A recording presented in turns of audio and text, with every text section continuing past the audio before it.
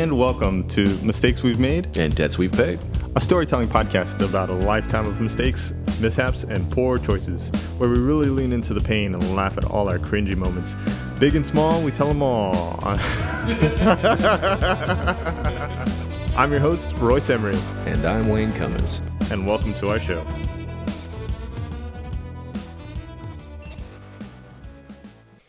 So, on the last one, I was so intoxicated when editing it, listening to it. It was like watching it for the first time. So there's a nice quality to that. It was cool, but at the same time, like, what are you saying, you idiot? Stop. I annoyed myself with how many times I repeated myself and how long I stuck to things instead of just moving on. It's like, okay, you made the point. Yeah. Move on. Yeah. Well, that's what I'm here for. I appreciate it. Listeners, welcome to our second ever episode of Don't Make Me Do This! We are our second part of the Invincible episode, part 2, talking about the second half of the first season. Mm-hmm. I feel like we're going to be able to have so much fun with the intro, Don't Make Me Do This. Yeah, next time it's got to be you, but I want you to really sell it. Yeah. I really want to start playing with like maybe GarageBand or some type of sound machine where I can like add some sound effects into it. Yeah, like cocking gun or something. That I don't even need the effects. That's when Royce pulled out his gat. So yeah, now we're starting at season 5, and season 5 is episode 5. Episode 5. All right, I was like, damn, they got fast. Like the speed of Red Rush, which, by the way, sounds like you know, did you ever watch any of the RoboCop movies? No. Oh, dude, they were so good, especially the first 2.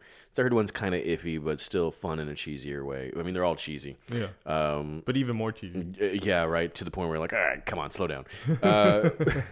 With like Japanese samurai androids and shit.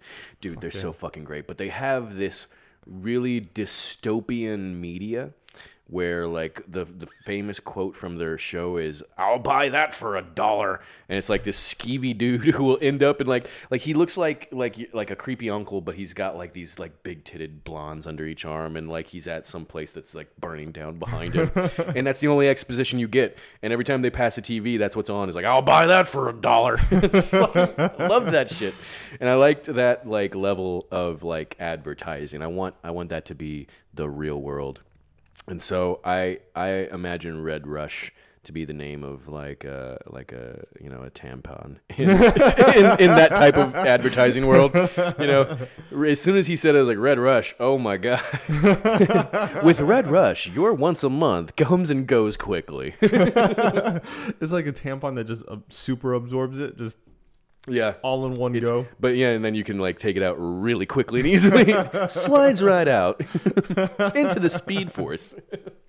And so there's a lot of fun. Like, I like the names of all the superheroes in Invincible. Yeah. They're all pretty fun play on. Because I mean, at this point, it's hard to think of a name for a conventional superhero or villain without it already being taken.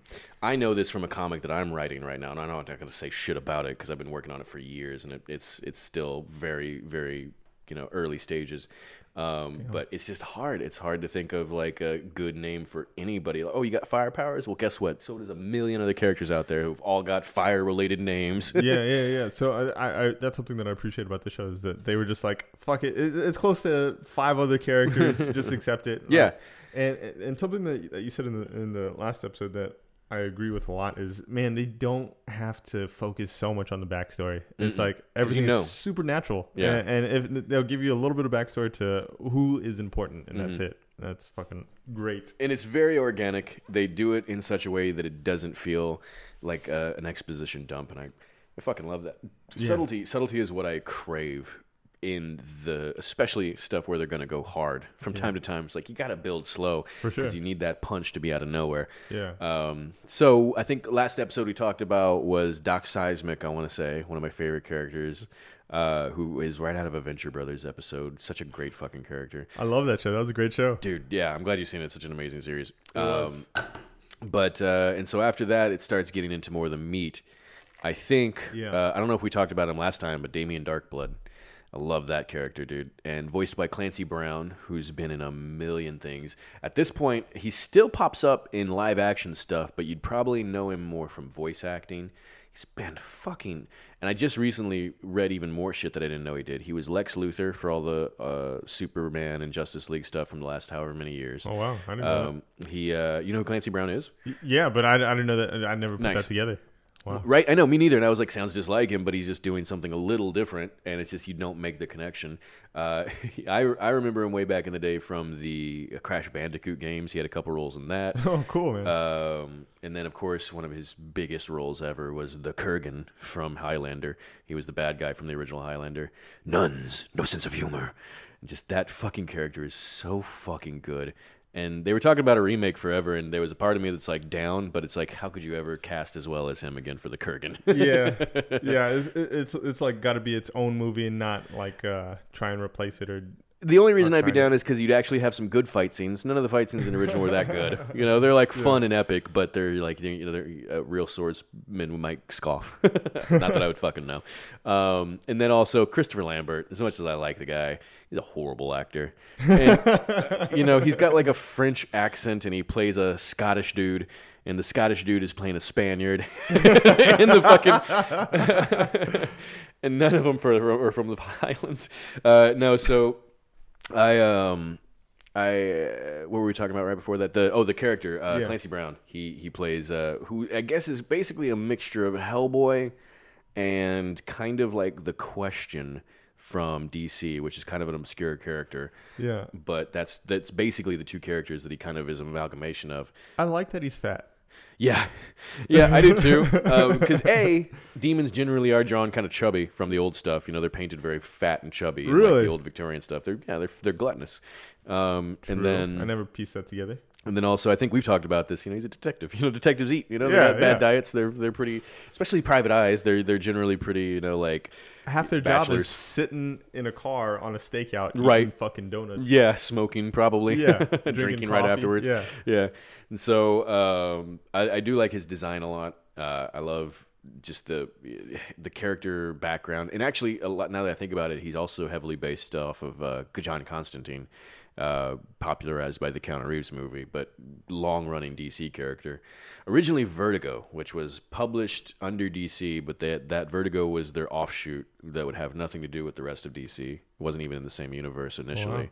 Wow. I think since in the last 5 or so years, they've swallowed it into the main universe, because now Constantine is like has helped the Justice League and shit, which I think gets him way out of his like my comfort zone with him, because for the longest running time he had a series called Hellblazer where he was just a dude, and he, like in the movie, I think he had killed himself and didn't quite die, so he went to hell but came back, and so he kind of had a knowledge of the other world, but it wasn't special. He didn't have powers or anything, and he just knew how to fight demons, and he would send them back to hell all the time if they fucked up, and he was just very tied to the occult in his part of the world. That was really hard for me to accept at first, as movies or shows or universes that have people die and come back all the time. But now I've grown to love it and accept it, and it's just like, cool, it's silly, like it's whatever. And it's something the comic books do. Yeah. It's just a comic book. Yeah, you just have to accept it because it's gonna happen. Yeah, which I wish the movies would kind of do, because I'm tired of not having Steve Rogers. Love Steve Rogers. But yeah, so. What was it? One of my favorite instances of Constantine was there is a situation where he knew he was going to die and go to hell, so he promised his soul to 3 different demons. Oh. He signed contracts with 3 different demons. So at some point he gets stabbed or shot or something, and he doesn't die, because when he starts to die and his soul departs, these demons were all like, "Wait, who does he belong to?" And they started like arguing and fighting amongst themselves for his soul. Battle. Yeah, and so like, well, it was like, we can't let him die yet, so they fucking like helped him live. We're still in demon court, trying to figure it out. Yeah, so just fucking some really smart, cool ways of looking at the occult that a lot of people hadn't thought of. That's cool. And so I thought they were doing a good job with that. Eventually, and again, this is spoilers. I mean, if at this point I figure you all know, halfway through the season, we're talking about it. Oh man, when Cecil and Dennis banish him back to hell. Oh, dude, that was an intense scene. I know, and it was so bittersweet because it's sad. You really love Damien at this point. He's a cool character. Yeah. And he's like one of the few characters who's truly just altruistic. Hilarious that the demon is the good guy. I know. I mean, don't get me wrong. He's got his kind of muddled motives. You know, Yeah. he's doing it to save his own soul, but Yeah. he's the one guy who's just straight up solving the case. Looking for the truth. Right, and so not afraid to ask the tough questions. And so you feel really bad, but I just love the way it works out, and it's just Yeah. such a good flex for Cecil. He's like, I fucking told you to stay out of my business. Yeah.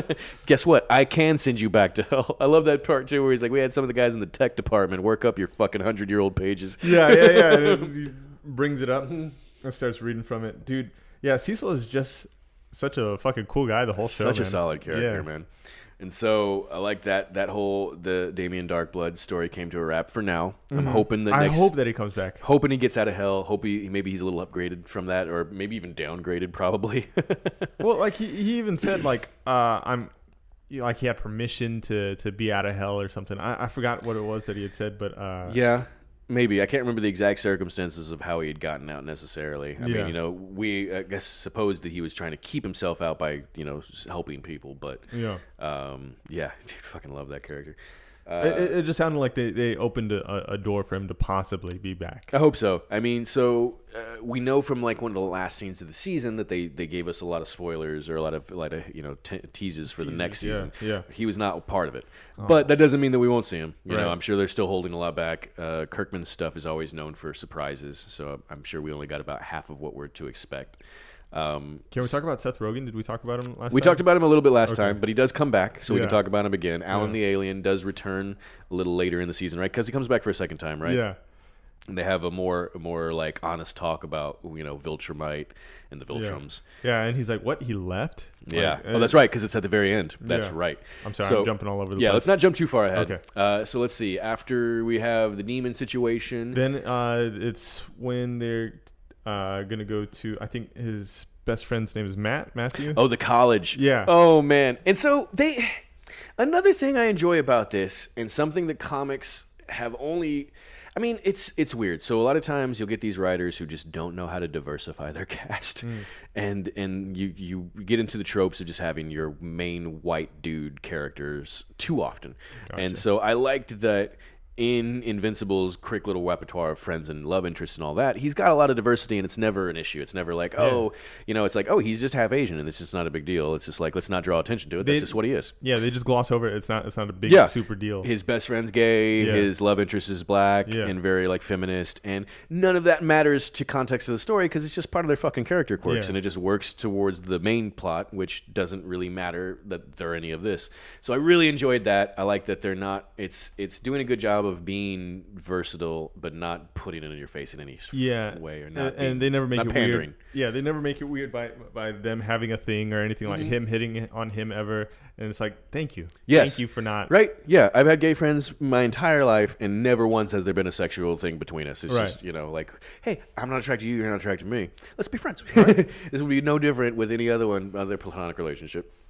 So I really enjoy that aspect. So yeah, they go to his college, and I think the idea is Mark is kind of scouting the college too, right? Because he's doubting being invincible at this point. Yeah. Because I want to say at the same time, Eve is doing her own thing. She's already quit being a superhero, and now she's like doing like missionary work basically and kicking ass at it because she can fucking change molecules around. So how easy it is to irrigate a village, you know? Yeah, the amount of lives she said she saved in 1 week or day was more than she had saved her entire time helping the city. And it's really cool. She's got like this Matt Damon energy going around. It's fucking smart. It's smart superhero writing. You don't normally see that in some of the bigger superhero stories. Like, yeah, I guess plenty of these heroes eventually would be like, I don't want to fucking deal with these crazy people all the time. Right. Let's go help countries that need it.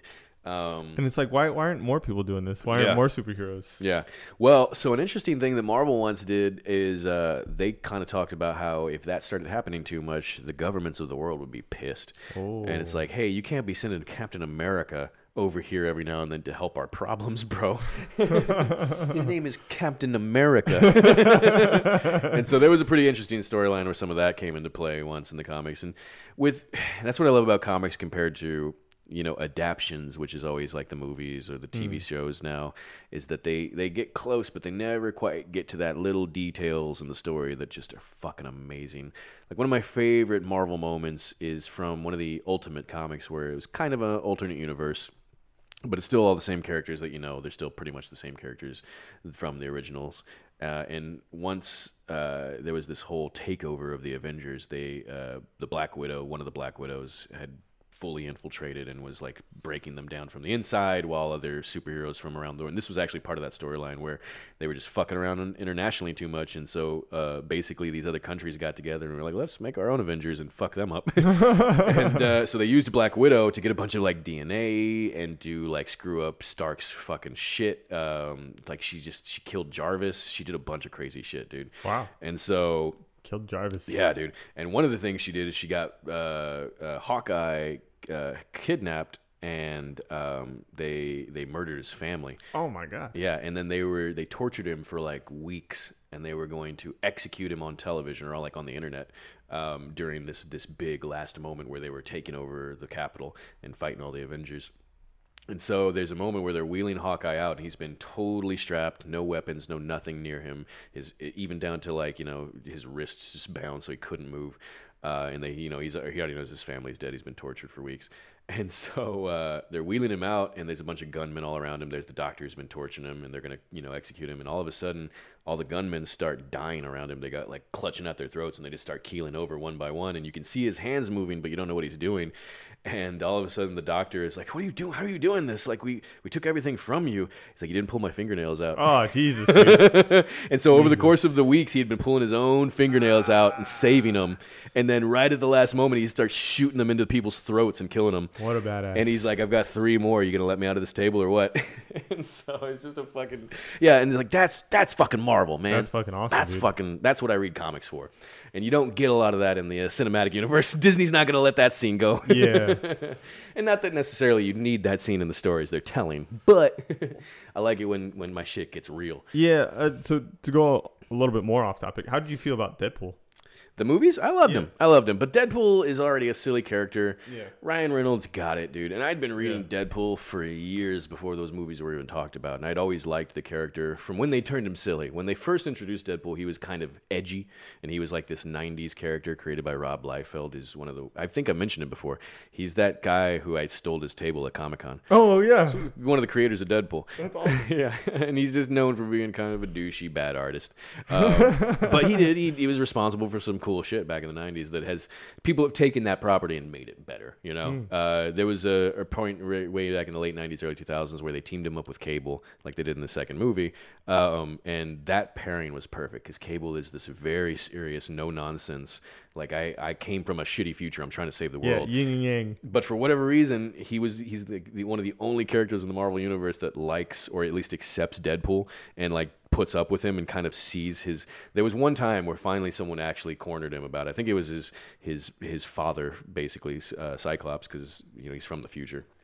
His dad is Cyclops, and he was like finally talking. He's like, "Dude, why do you put up with Deadpool?" He's like, "You don't see the use in him. Like, I use Deadpool all the time. Like, don't get me wrong, he knows I'm using him, but he's great. He's a super useful tool. You just have to know how to aim him, how to use that tool." Yeah.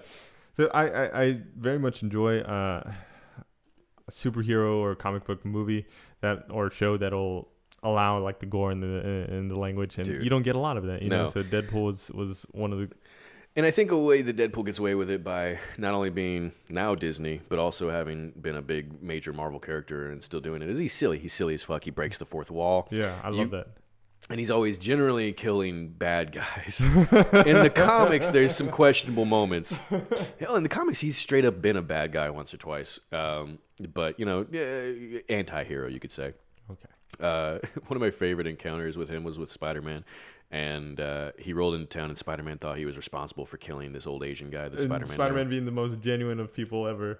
Oh, dude, he swings in and he beats the crap out of Deadpool. But Deadpool is like super excited. He's like waiting on a rooftop, and he has no idea that Spider-Man thinks he killed this guy. And so he's like, "Hey!" He's like waving to him, and Spider-Man swings him and like just nails him like 2 or 3 times.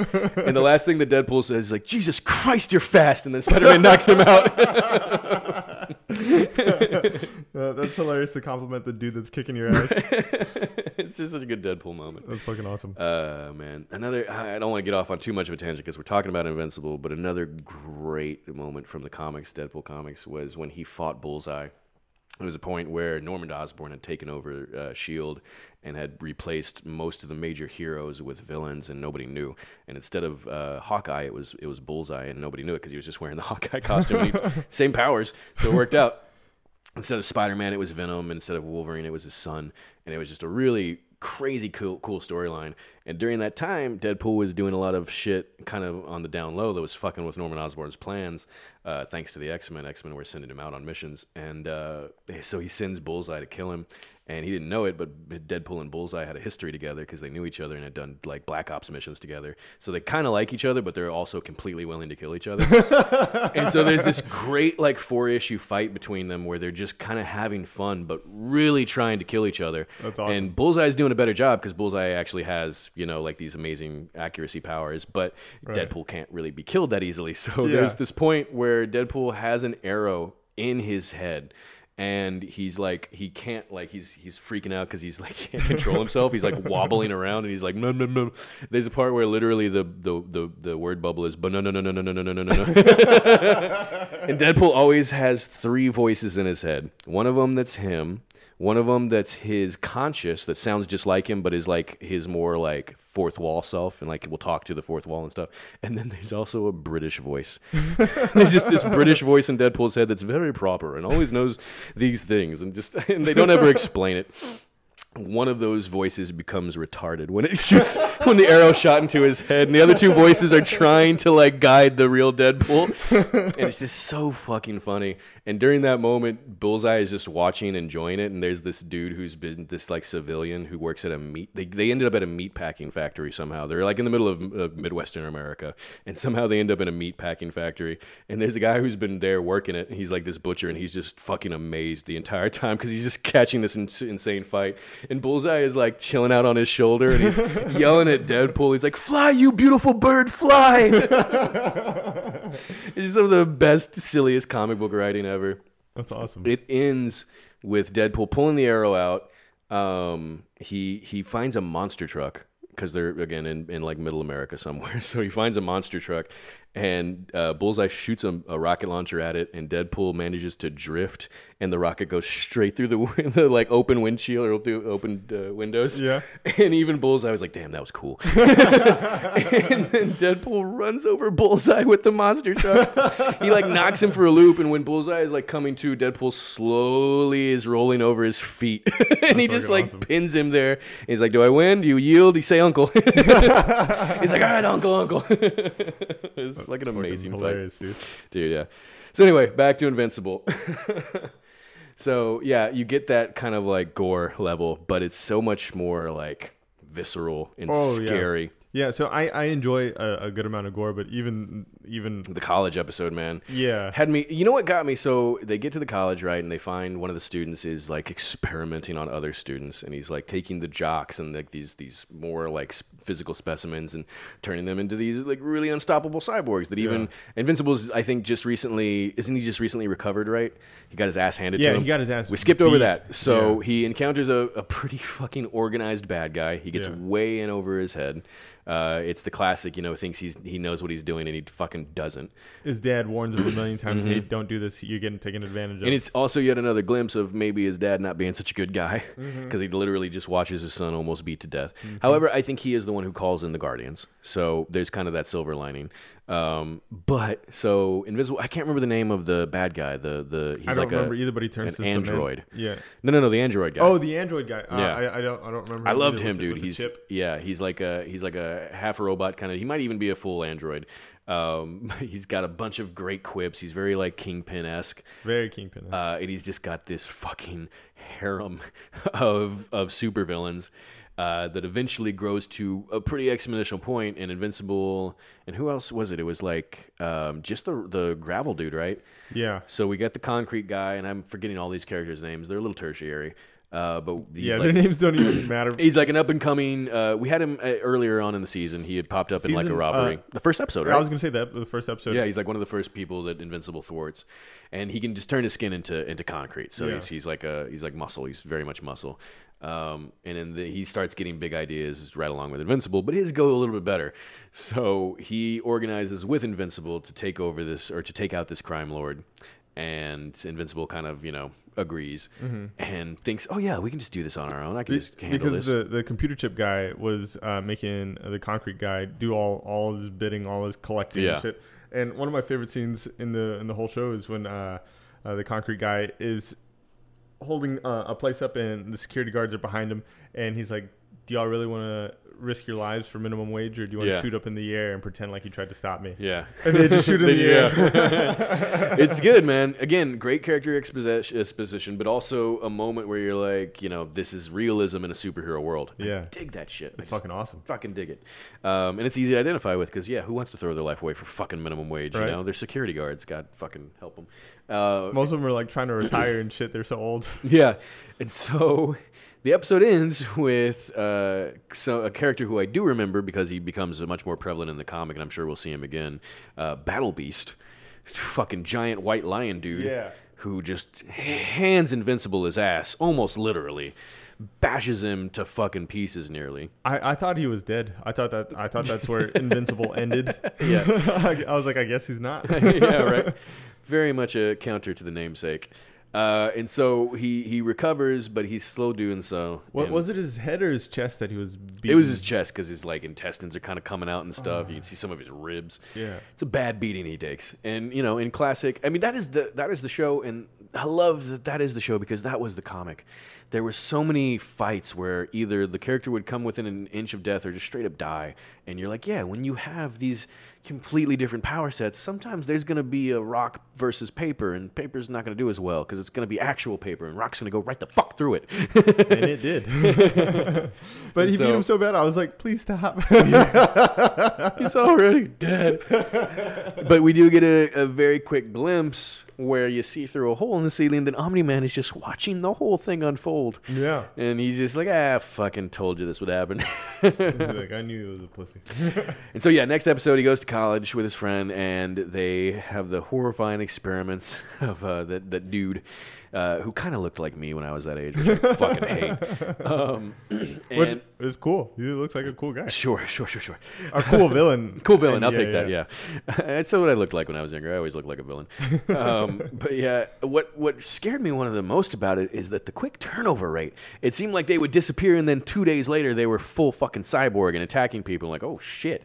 Like, not only does this happen, but he's quick turnover. I like it. Which Cecil fucking notices at the end of the episode, and he's like, "Hey!" I love that so much that he starts to work for them like the Nazi scientist. Yeah, exactly.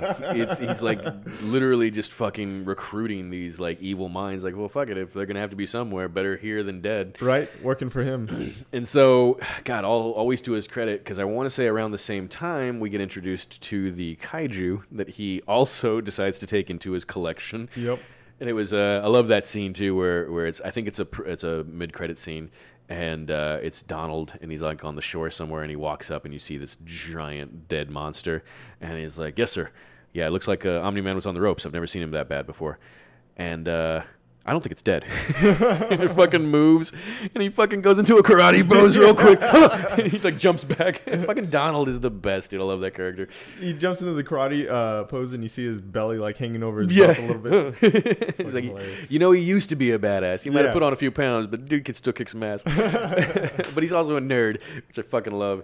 So yeah, there, all these little pieces coming together for that last couple episodes. The Mahler twins, I think we need to bring them back up because them being used by Robot, the shadowy figure, which, man, I loved his progression through the series. Yeah. And I loved he's basically like 2 or 3 voice actors all for one character. Yeah. Because you have Quinto doing Robot, and I want to say he also does the actual person that Robot is, the weird person in the vat of liquid. Yeah. Because I want to say those are the same guy. And that was Great another reveal. thing that I fucking loved is whenever he was like, when I die, it is a light switch turning off, and it's not me continuing Yeah. into someone else's body. And Oh man, because because even up to that point, you kind of have your doubts about him, you know, because Yeah. he's done some questionable shit to get to this point. He's fallen in love with a girl who looks like she's 14. yeah, it's heavy. I mean, she's 24, but you know. Yeah.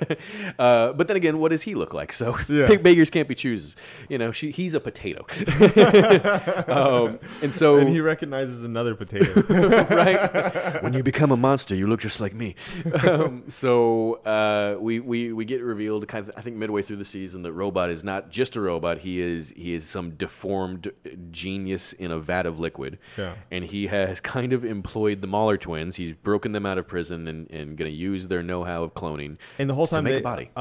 They didn't know how they got out of prison. Yeah. They were just It's a while before he introduces himself. Yeah. And then finally he does, and he's got, I just love the little balances and checks that he has. And I love that the Maulers are smart, but they're not brilliant. Right. You know, they have their moments of being kind of dumb. Yeah. And it's such a fun juxtaposition, and they're really fun characters. I love that they're still around right now still. And I guess you can always kind of just kill one of them off at least, you know? Yeah. You can get away with killing one every now and then because he clones himself. almost like replicate. Right. And so, duplicate, sir. Duplicate. I'm sorry. I'm the nerd. It's fine. I'm going to correct you. No, I'd rather you than our listeners. Sure, right. Our mistakes, please. Don't point out our mistakes. So, so the Mahler twins, and I loved the little sympathy that they have when he's talking about that, which, dude, it's something that I've actually seen in a couple different sci-fi stories where you talk about either cloning or especially transferring your consciousness. It's a big thing when you're like, you know, with downloading your consciousness digitally. They're always like, technically you're copying yourself. Yeah. The other one still dies. It I still forgot stops. what movie it was that turned that light bulb on in my head. It's like, oh shit, yeah, it's not going to continue. Mm-hmm. I'm not gonna live through a robot like Yeah. a copy of me. Yeah. Well, like you said. Right. For me, it was this really cool indie horror game, which I should have brought up earlier in our other podcast, named Soma. It's this weird little game that a friend of mine recommended to me. I was actually surprised it even came to consoles. It was originally PC, and they ported it over. It was like $10, real cheap, kind of longer game for $10, but you're mostly just you're walking around solving puzzles and running from shit. But it's a big emphasis. It's all in this underwater facility way in the future, and there's a big emphasis on robots. And the very first part of the story takes place in modern day, where you were in a car accident, you have a brain aneurysm, and you're going to get it checked out. And they're trying some experimental new thing on you. And you get into this weird giant machine, and everything goes black, and you wake up in the future in a robot body.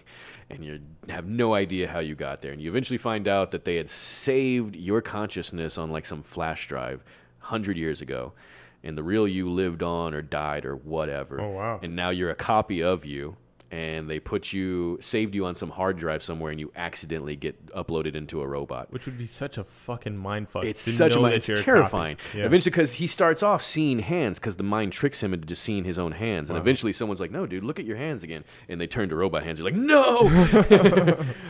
Dude, that game sounds amazing. I'm It was surprised good. it's more than $10. Dude, Or was yeah. it more than $10? I mean? If you look for it now, it might even be cheaper, man. Fuck yeah, dude. Awesome. I highly recommend it for people who like either really weird existential sci-fi or really creepy horror games. I love it and I hate it because that stuff will start to fucking really fuck with me. And Yeah, and so at the very Freak me out. anyway, let's not get off too tangent. Yeah, but yeah, it brings up a lot of those crazy thoughts, and so yeah, I loved the moment where the Mahler twins are like really sympathetic. Yeah. I think it's something along the lines of like, it's like, I don't expect you to understand. It's like, we understand.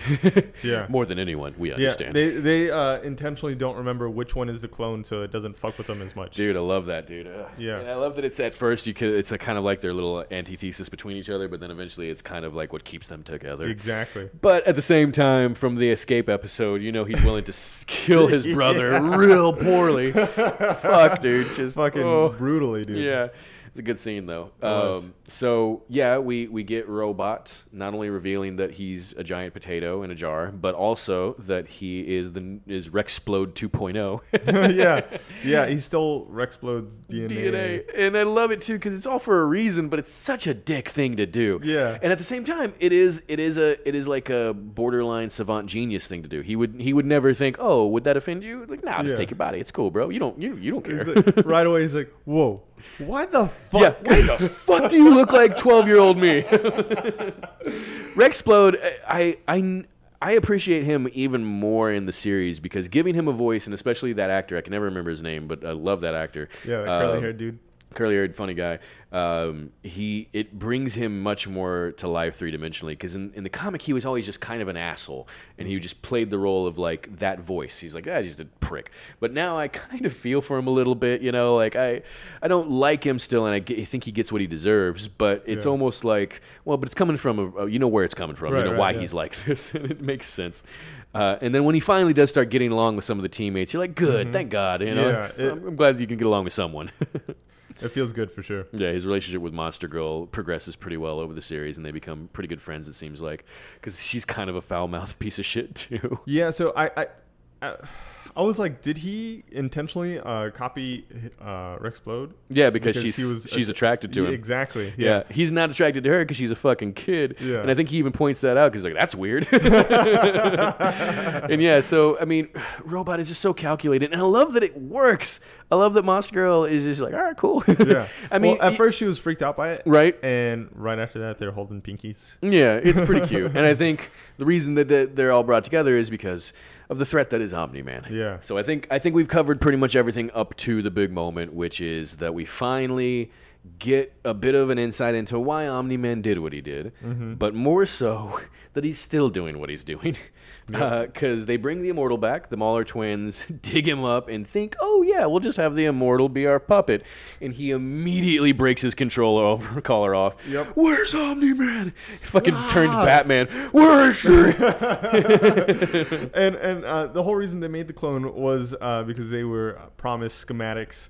And those schematics... Well, it wasn't even a clone. It was just Immortal, and they just brought him back to life because they dug him up, remember? Yeah, well, I'm saying the reason that they did the clone... Right. For Robot. Yeah. Is because they were promised schematics to a control device for Yeah, Immortal. right. That's right, and that's right because it was another time where they remind you that Robot is a good guy. Yeah, because he gave him the wrong schematics, or like something a little off about it. Right. So the fucking control collar breaks immediately. Yeah, and fucking Immortal just goes zooming after Omni-Man. I guess finds him quick enough somehow. And at this point, I think that was right after him and Invincible beat the Kaiju. So we have... While they're still fighting it? Right, I think you're right. That's right, because I think Invincible has to finish it off. So we have... What is it? I think Invincible and Adam Eve are stopping a natural disaster or something, right? Or just talking... They're doing something waterfall. official. They're doing... Okay, you might be right. Okay, so they're doing something together when Omni-Man has just... like it's revealed. Everyone knows he killed the Guardians, and he's just like, fuck it, I'm beelining to my son. And it got revealed because the wife found the bloody fucking costume that he tried so hard to hide in. Yeah. Who was it that? Oh, it was the notes. She found the detective's little notebook that he left in the closet. Yeah. Very, very cleverly, I'm assuming. And then we also get the scene that I don't know if have you watched The Boys? Mm-mm. Oh man, very similar scene in The Boys when Omni-Man takes out all the people in his house. Oh dude, I love that scene. Just fucking when he finally figures out that there's a bunch of people just in camouflage in his home, and he just fucking just annihilates all of them. And so at that point, he's like, all right, time to just fucking go along with my plan. And he beelines it to his son, and fucking Cecil does everything in his power to slow him down, which just is such a cool... I loved that episode almost more than the last episode, just because of the escalation that Cecil had to do in order to slow him down. Before he did that, though, he noticed that they were watching him from the house across, too. And that was a great scene. Oh, Donald, we lost him. We lost him too soon, unfortunately, but it was a very great scene. It was a great scene when he was... Donald being more of a hoss. Yeah. Well, I forgot what the final line was that he had right before he blows himself up. Yeah. And, part of the neighborhood. That's what I was thinking of. It's like, let's face it, I don't know that you're going to do enough damage to even matter to Omni-Man unless you're willing to take out, like, an entire neighborhood or more. Like, come on, dude. He's Superman level, or if not close to. So, like, Don't get me wrong, it's probably the best way Donald could have gone. But Cecil's just admitting it the whole time. He's like, we're not trying to stop you. We're just trying to buy time. Yeah. So it builds up. So first, what do? They send a couple things after him, and then they hit him with the laser. The laser is one of my favorite parts. Yeah. Because they shoot him with a giant beam from space. That costs billions of dollars. Yeah. And as they're targeting him, and he sees the targeting thing come down, I love that Omni-Man looks up. He's like, you wouldn't dare. Just fucking hits him with it. Yeah. Oh, man. So, of course, Omni-Man destroys the laser. Of course. And then Cecil, just like a hoss, teleports in on his own. Yeah. Fucking nothing but a suit, tie, and a gun. Shows up right in front of him. Yeah, but I'll give him this much: a gun that can fucking wallop on Omni-Man.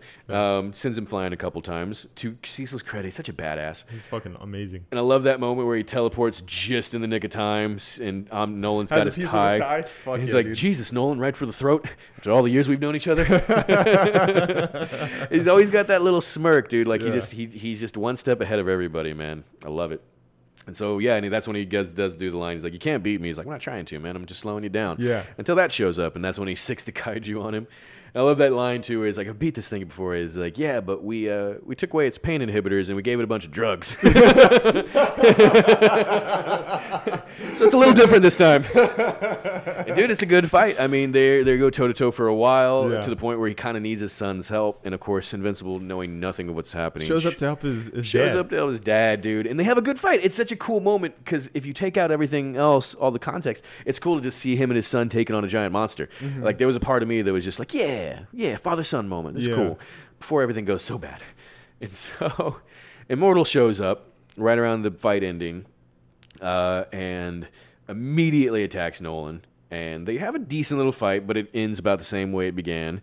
And Nolan rips him in half this time. Mm-hmm. I think directly in half, right? Yep. Fucking That was another great moment from comics where a character called the Sentry, who they in Marvel established to be like the most powerful character, ripped Ares, the god of war, in half in front of like the entire Marvel universe. Basically, like there was a giant fight going on, and it was all the Norse gods versus all of the Norman Osborn's people, and Sentry was on his side. And they just slowly been revealing that Sentry's just too powerful for his own good. And that's, he like starts to, and you can see Ares' face just like, and then he just rips him in half, full blood, spine, guts everywhere. Yeah, fucking dude, awesome. It's fucking great. So he pulls a very similar situation to the Immortal and rips him in half. And that's finally when Mark sees what's going on. Yeah. Can't see through takes off his rose-colored glasses finally. Finally, yeah. And then the last episode is pretty much just Mark getting his ass handed to him by his dad. Yeah, man. It's and Omni-Man very nonchalantly killing a bunch of people. Just very easily. Oh, I love and hate that scene. It's so good and sad. Exactly. Just literally shoves Mark through an entire subway train. It's a bullet train. Yeah. An entire bullet train full of innocent people. Yeah. To the point where he's literally getting bodies splattered against his own. Yep. Well, one of the first scenes is he sends them through a building, and he's trying so hard to save the building. And I love that. In the building is a mom and daughter, and they're like falling out right in front of him. And he catches them, and he's like, "It's gonna be okay. It's gonna be okay." And then the building collapses, and they die. Yeah. And then Omni-Man is like, "You killed them. They didn't have to die. You killed them." So. Did we even say what Omni-Man's goal is? No, because he kind of reveals it after the fight.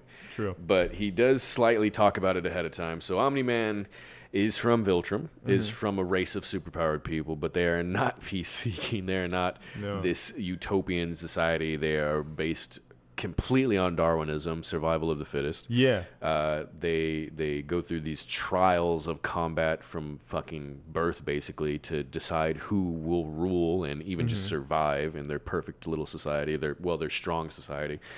And then they go to other worlds and do the same thing. And they conquer and they enslave. Yeah. And they bring into the empire that is Viltrum. Which, why wouldn't they? I've said it before. I don't know if I said it in the first episode. But even from the comics, immediately to me, I thought the Viltrumites were basically a mixture of Kryptonians and Saiyans.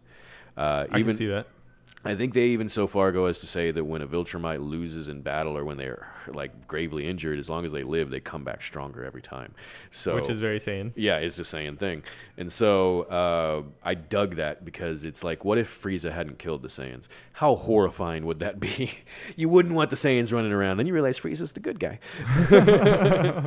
You gotta eradicate the monkeys. I always loved that. It was my favorite things about Frieza is that he called them monkeys, which they are. They're giant monkeys. And so I always dug that. And dude, once we get into, I'm sure they'll touch on it a little in the second season, but we probably won't get into the meat of Viltrum until the third season. I'm guessing. We'll see. But man, it's such a great world and great like source of material for the series. I cannot wait until we meet the other Viltrumites. They're fucking terrifying. I'm very excited to see how close they stick to the comic and see. So far, so good, man. That's awesome. It's been pretty fucking close, and the few things they've changed have, to me, felt for the better. That's awesome. I've enjoyed the changes, and none of it's been dumbing down or whitewashing anything. It's all every change that I've noticed have been minor, and they've been just adding more to it. Sweet, instead of taking away. Exactly. So I've been really digging it. So yeah, we get the terrifying fight, the big reveal. So he's here to take over the world. And nothing's changed. Once he realized his son had his powers, it was time to start. And so he's got a half Viltrumite with him who's, slowly but finally coming into his powers, which are just going to get exponentially stronger. So he's like, all right, now's the time. And Mark is not so much on board. Not at all. And so they get into it. And at first, Invincible, I wouldn't say holds his own, but he does okay. Yeah, he does better than anyone else. Could have. Yeah. Yeah. But it doesn't take long before Nolan just starts handing him his ass. Oh, yeah. And just destroying parts of the city. It was worse in the comic, which is kind of surprising to me. Oh, that was one of the few things. And I remember, maybe I'm misremembering it because it's been a long time, but I just remember them leveling a city. Like just skyscrapers falling all over the place. And you really get this sense of like, fuck, man, you just do not want these power levels ever fighting each other. It just fucking sucks for everyone involved. And so he finally crashes him into a mountain. And we get the famous meme that's now all over the place. Dude, it's all over the place. I'm so glad that I get to know what the context is. Think, Mark. It amazes me how quickly it became such a popular and used meme. It was like overnight, I want to say, that from that episode, as soon as that episode aired, it was like the next day I was seeing that meme almost. I think most people don't even know what it's from. I don't think so either. And they're just like playing off of it. Yeah. I've seen some really funny ones. There's been some stupid ones, and obviously with memes, sometimes they're really specific to a thing.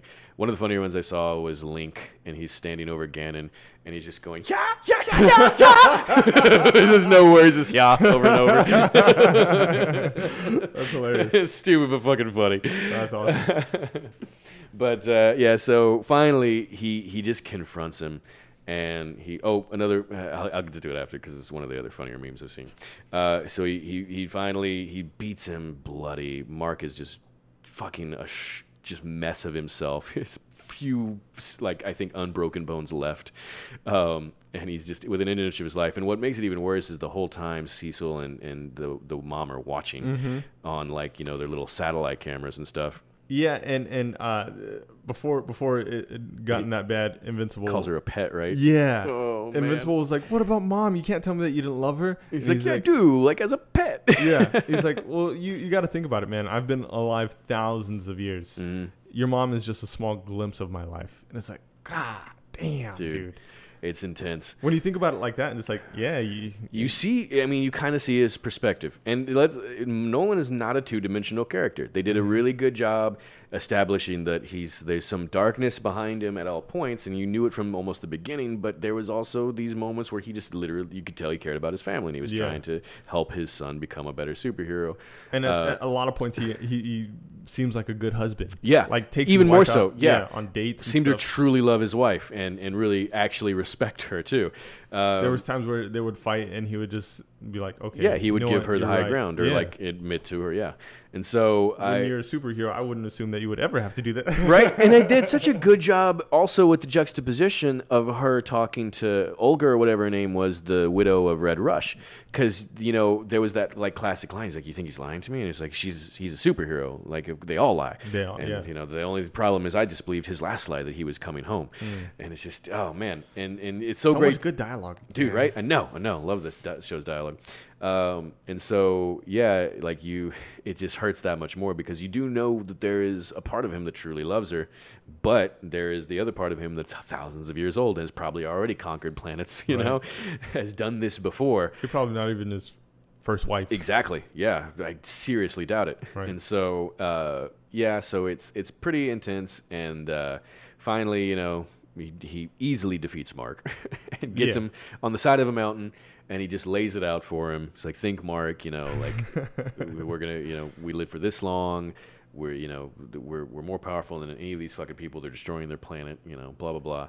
And I forget what it is. I think he just calls him Dad, right? He's just like he No. So man, yeah, I forgot what the line was, but he's like, why are Oh, that's right. No, he's like you if you stay here, everyone you love and know would die. You would never have anything. And he's like, well, at least I'd have you. Yeah, dude. And dude, that scene and it got just so breaks heavy. Nolan. It just breaks him. And that's exactly how it happens in the comics, which I love that they kept it, because it's just like you can see this dude who's done this before, who's just a fucking, he's had his 3 dimensions, but he's a fucking killing machine. And when he wants to be, there's nothing to stop him aside from his son, which clearly can't either. Yeah. So there's really nothing to stop this dude. At least at this level, right? Right. That he's at. Except his fucking love for his son. And it sucks, dude. And I wanted to talk about this last time, but like I identify so much with the fucking abusive father thing, where you just feel so confused about this person you're supposed to love and is supposed to love you and show you love and caring and take care of you and be there for you, and is instead almost killing you. That's crazy, man. It's just such a cool, it's cool to see it as a superhero, and just like, fuck, it's elevating this even to a crazier level. And so yeah, he just, Nolan can't take it. Well, he has a flashback to him being raising his son. Yeah, and I really like that flashback, because he was like, it shows him go from so cold to like loving, and like I think it's very identifiable. It's hard to not see at least some shade of your own father in him. Right. They did such a good job of making him a dad. Yeah. Just those moments where he's just wearing the fucking collared T-shirt and shit, and just like, yep, that's Dad. You see him transition from a cold superhero to like being a loving father, or at least a very guilty father. Oh yeah. Which is another thing, dude. As someone who grew up with an abusive father, there was those times where he would realize what he was doing, and then it just becomes this cry game, and it's like, dude, I'm the one who's broken and bloodied on the ground here, but you do see it. You see like this shade, this moment where clarity hits them. Yeah. And it was they did such a good job with the expression where Nolan's like, oh fuck. And so Nolan takes the fuck off, flies into space, and he's just gone. Yeah. Just takes off. So real quick before we get into the end of the series and talk about the rest of the content, because there's still a good chunk of cool shit that they do, my favorite version of just the straight meme was when he's, think, Mark, you can only choose one, tits or ass. And it's bloodied Mark, and he goes, feet. And of course Nolan's like, ah! I haven't seen that one yet, but it that's was a fucking good great, one. dude. It's my favorite one so far. Nolan flies off, and the world is pretty much watching. They not only did they destroy half a city and cause a bunch of devastation in front of a bunch of people, but Cecil and all the secret intelligence, and then even the Guardians were witnessing this the entire time. So, thankfully, we get some major characters who are sympathetic. Like, even, I think, some of the Guardians, as they're watching, are just feeling bad for Invincible. Just like, oh, God. Yeah. It's always great to see someone in context react the same way you're reacting to something. Mm-hmm. I love seeing a character from a show react how I would react if I was there. Like, oh, it makes everything much more real, and it fleshes out characters, I feel like. And so I liked that a lot. And then, we get them stepping up, and we have our new, I think finally that last episode is when the Guardians start to flow and feel like a full team. Yeah. So I think it's I forgot who it was, but one of the guys goes to wipe the blood off. Yeah. He's finally like, all right, I think it's time we do it, and they wipe the blood away from the previous Guardians. Well, no. So he's like, the new leader is like, no, not yet. You haven't earned it, and he grabs him by the shoulder, and the rest of the team reacts like to his defense, and that's it's right. Like, oh, we're a team now. And it was Rex too, the one that nobody likes anyway. Yeah. So, but everyone's like, no. You don't hurt Rex. And even Rex had a good transition through the show. Everyone had a great story arc. There was not one character outside of maybe some of the really tertiary ones that didn't have a pretty good story arc from beginning to end. And it was good without like shoving it down your throat. Yeah. Everyone got as much time as they needed. Nobody was spotlit too much, or felt like it was hammy or heavy-handed or anything. So yeah, I really enjoyed the way they felt real organic. Yes, very much so. So by the end of it, we have Robot 2.0, who is now young Rex Splode. Him and his relationship with Monster Girl is very budding. I think they even insinuate that he's trying to figure out how to reverse it. Right? He's trying to like solve her curse. Yeah. So there might be a lot of new transitions there, which will be fun to watch. I'm hoping that we get to see him more like because she got real injured in one episode. Her during the fight with the Battle Beast and all them, she got fucked up. A couple others got fucked up. So when I loved that when he's trying to help her, he has to go like find Wolfsbane or something, like some weird mystical flower somewhere. Yeah. And he comes back and his robot is like falling apart. And he's like, I had to get it. It was not easy. just like use this. So I want to see more of that, man. I hope that next season we get a couple glimpses of Robot trying to like cure her curse and having to like fight monsters or some shit. Yeah, he fixes her because the doctors that the government had couldn't because she work keeps on her. transforming back into a monster, and they're like, "What? Fucking killing doctors." Yeah, and shit, like dude. a giant magical monster on the operating table. What do you want from us, Dude, and it's so gory how they have her like her jaw is like half fucking, her face is gone. Oh man, it's great. So fucking brutal. Yeah. So let's see. That was a little bit of a spoiler or a teaser for the next season. Then we reveal that Doc Seismic is still alive. Yeah. He's got like mole men now or molten men following him. Yep. I can't wait for that shit. That's fucking awesome. And So when Mark wakes up in the hospital, Cecil is like very on guard because he doesn't know if he's gonna join his father. Mark. Yeah. That's very heavy. I thought that was cool, like very realistic. Like, sure, you don't know. You don't know. He loves his dad. Right. Yeah. He's fucking I mean, destroyed he by got it. to see the whole thing play out too, Yeah. so you know that there's some mixed blood there. Yeah. Some muddied waters. And so yeah, they definitely end on some interesting terms, but. And then, of course, they reveal that Cecil's still got the dude making the fucking cyborgs. And so, I mean, he's, in a very gray area himself. But he's been there the whole time. That's one thing I love about Cecil. He's, by any means necessary kind of guy. Yeah. What else did we have? We had, they showed the Viltrumites. We got a glimpse of the Viltrumites. I don't want to say too much because I know I know a lot of the material. But they showed a character. Did you see the big, bald, like almost Santa-looking Viltrumite? No. He has like a big beard. He's got a gray beard. He's fucking just beefy as fuck. That dude ends up becoming one of my favorite things about the series. Oh shit. When he comes into play, which is I'm thinking probably around season 3. That shit is just, that was one of my favorite comic books. I blazed through those fucking issues, dude. I was just lapping that shit up. One of the only reasons I wish that I didn't find out about the show yet is so I would have more to binge at once. Because now I'm like, come on, where's the next fucking season? I know what you mean, man. Yeah, I can respect someone who can wait that long, but I like watching something week to week, especially if it's that good. I can enjoy. Definitely boost your week a little bit, like gives you something to look forward to. Exactly. But then as soon as the season's over, it's just fucking hell on you. It's like, no. How long do I have to wait before my fucking Sundays are good again? Yeah. So super excited. Loved the series. It's fucking great. Anything else you want to bring up about it? Anything you can think of? I think we hit all the points. Yeah. If you haven't seen it already, clearly you know everything about it at this point, but I do highly recommend it, even if you've heard us talk about it and haven't watched it. It's fantastic to watch. Even better than we described. Yeah, I'm sure we're forgetting all kinds of awesome moments that you need to see.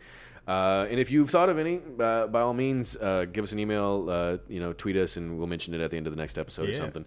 But let's go ahead and give a spoiler for the next. Don't make me do this.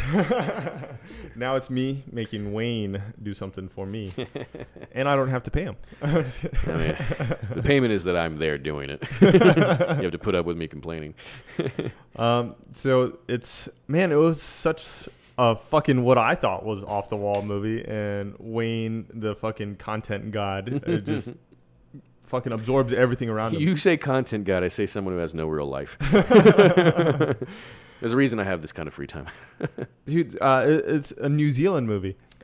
Not even from fucking America. I don't think it made it to our theaters. And considering that there are movies like, Lord of the Rings and things like that from New Zealand that you've probably seen, this is not going to be one of them. No. Yeah, I intentionally picked a movie that was a horror film / comedy, which is one of my guilty pleasures. A pretty good mix of the two, actually. Yeah. Let's just tell everyone so they can watch along at home if they want. Black Sheep. Black Sheep. Not the Chris Farley movie. Yeah, it was so hard to find it because I was like, am I looking up the wrong movie? Yeah. No, you have to type in New Zealand Black Sheep. Yeah. I don't want to give away too much about the premise, but it is a horror comedy. It's fucking I love a horror comedy weird. so much. It's weird as shit. As low budget as it is, it's pretty well made. And it's nothing like the Chris Farley movie. Let me just say that again. The type of humor in it kind of reminds me of like Shaun of the Dead. Yeah, or even like Evil Dead or Army of Darkness. Yeah. Where it would probably gross some people out, honestly. In fact, there's a couple times it almost grossed me out. But I will be reviewing it in lieu of our next episode, so it'll all be fresh in my mind because that has been a few years. Yeah, for me too, and I'm going to rewatch it. Nice. So, yeah. Cool. Hopefully we can rewatch it together. Yeah, and if at all possible, we'll try to throw in some clips of us watching it on the actual next episode. I want to get to the point where we actually are doing the things we're talking about on the episode. That'd be fucking great. It's going to get weird, folks. Like, for now it's just media. We're just consuming things like that. But eventually we're going to be consuming physical things. Yep. We're going to be doing weird things. I want to get you paragliding. Have you ever been paragliding? Oh, cool. Man. Have you? Yeah. Nice. Damn. Yeah. Hey guys, thanks for listening. Please hit subscribe if you haven't already on Spotify, iTunes, the RSS feed, whatever the fuck you're listening on. We won't know your love is real unless you show it. And that does mean dick pics, but don't send that to the RSS feed. Physical gratification is the only type I like, so go ahead and very aggressively touch that subscribe button for me. Smash it like you're smashing your nephew. I don't know. Or niece, whatever. We don't judge. Whatever you're into, it's fine. Creepy uncles swing both ways.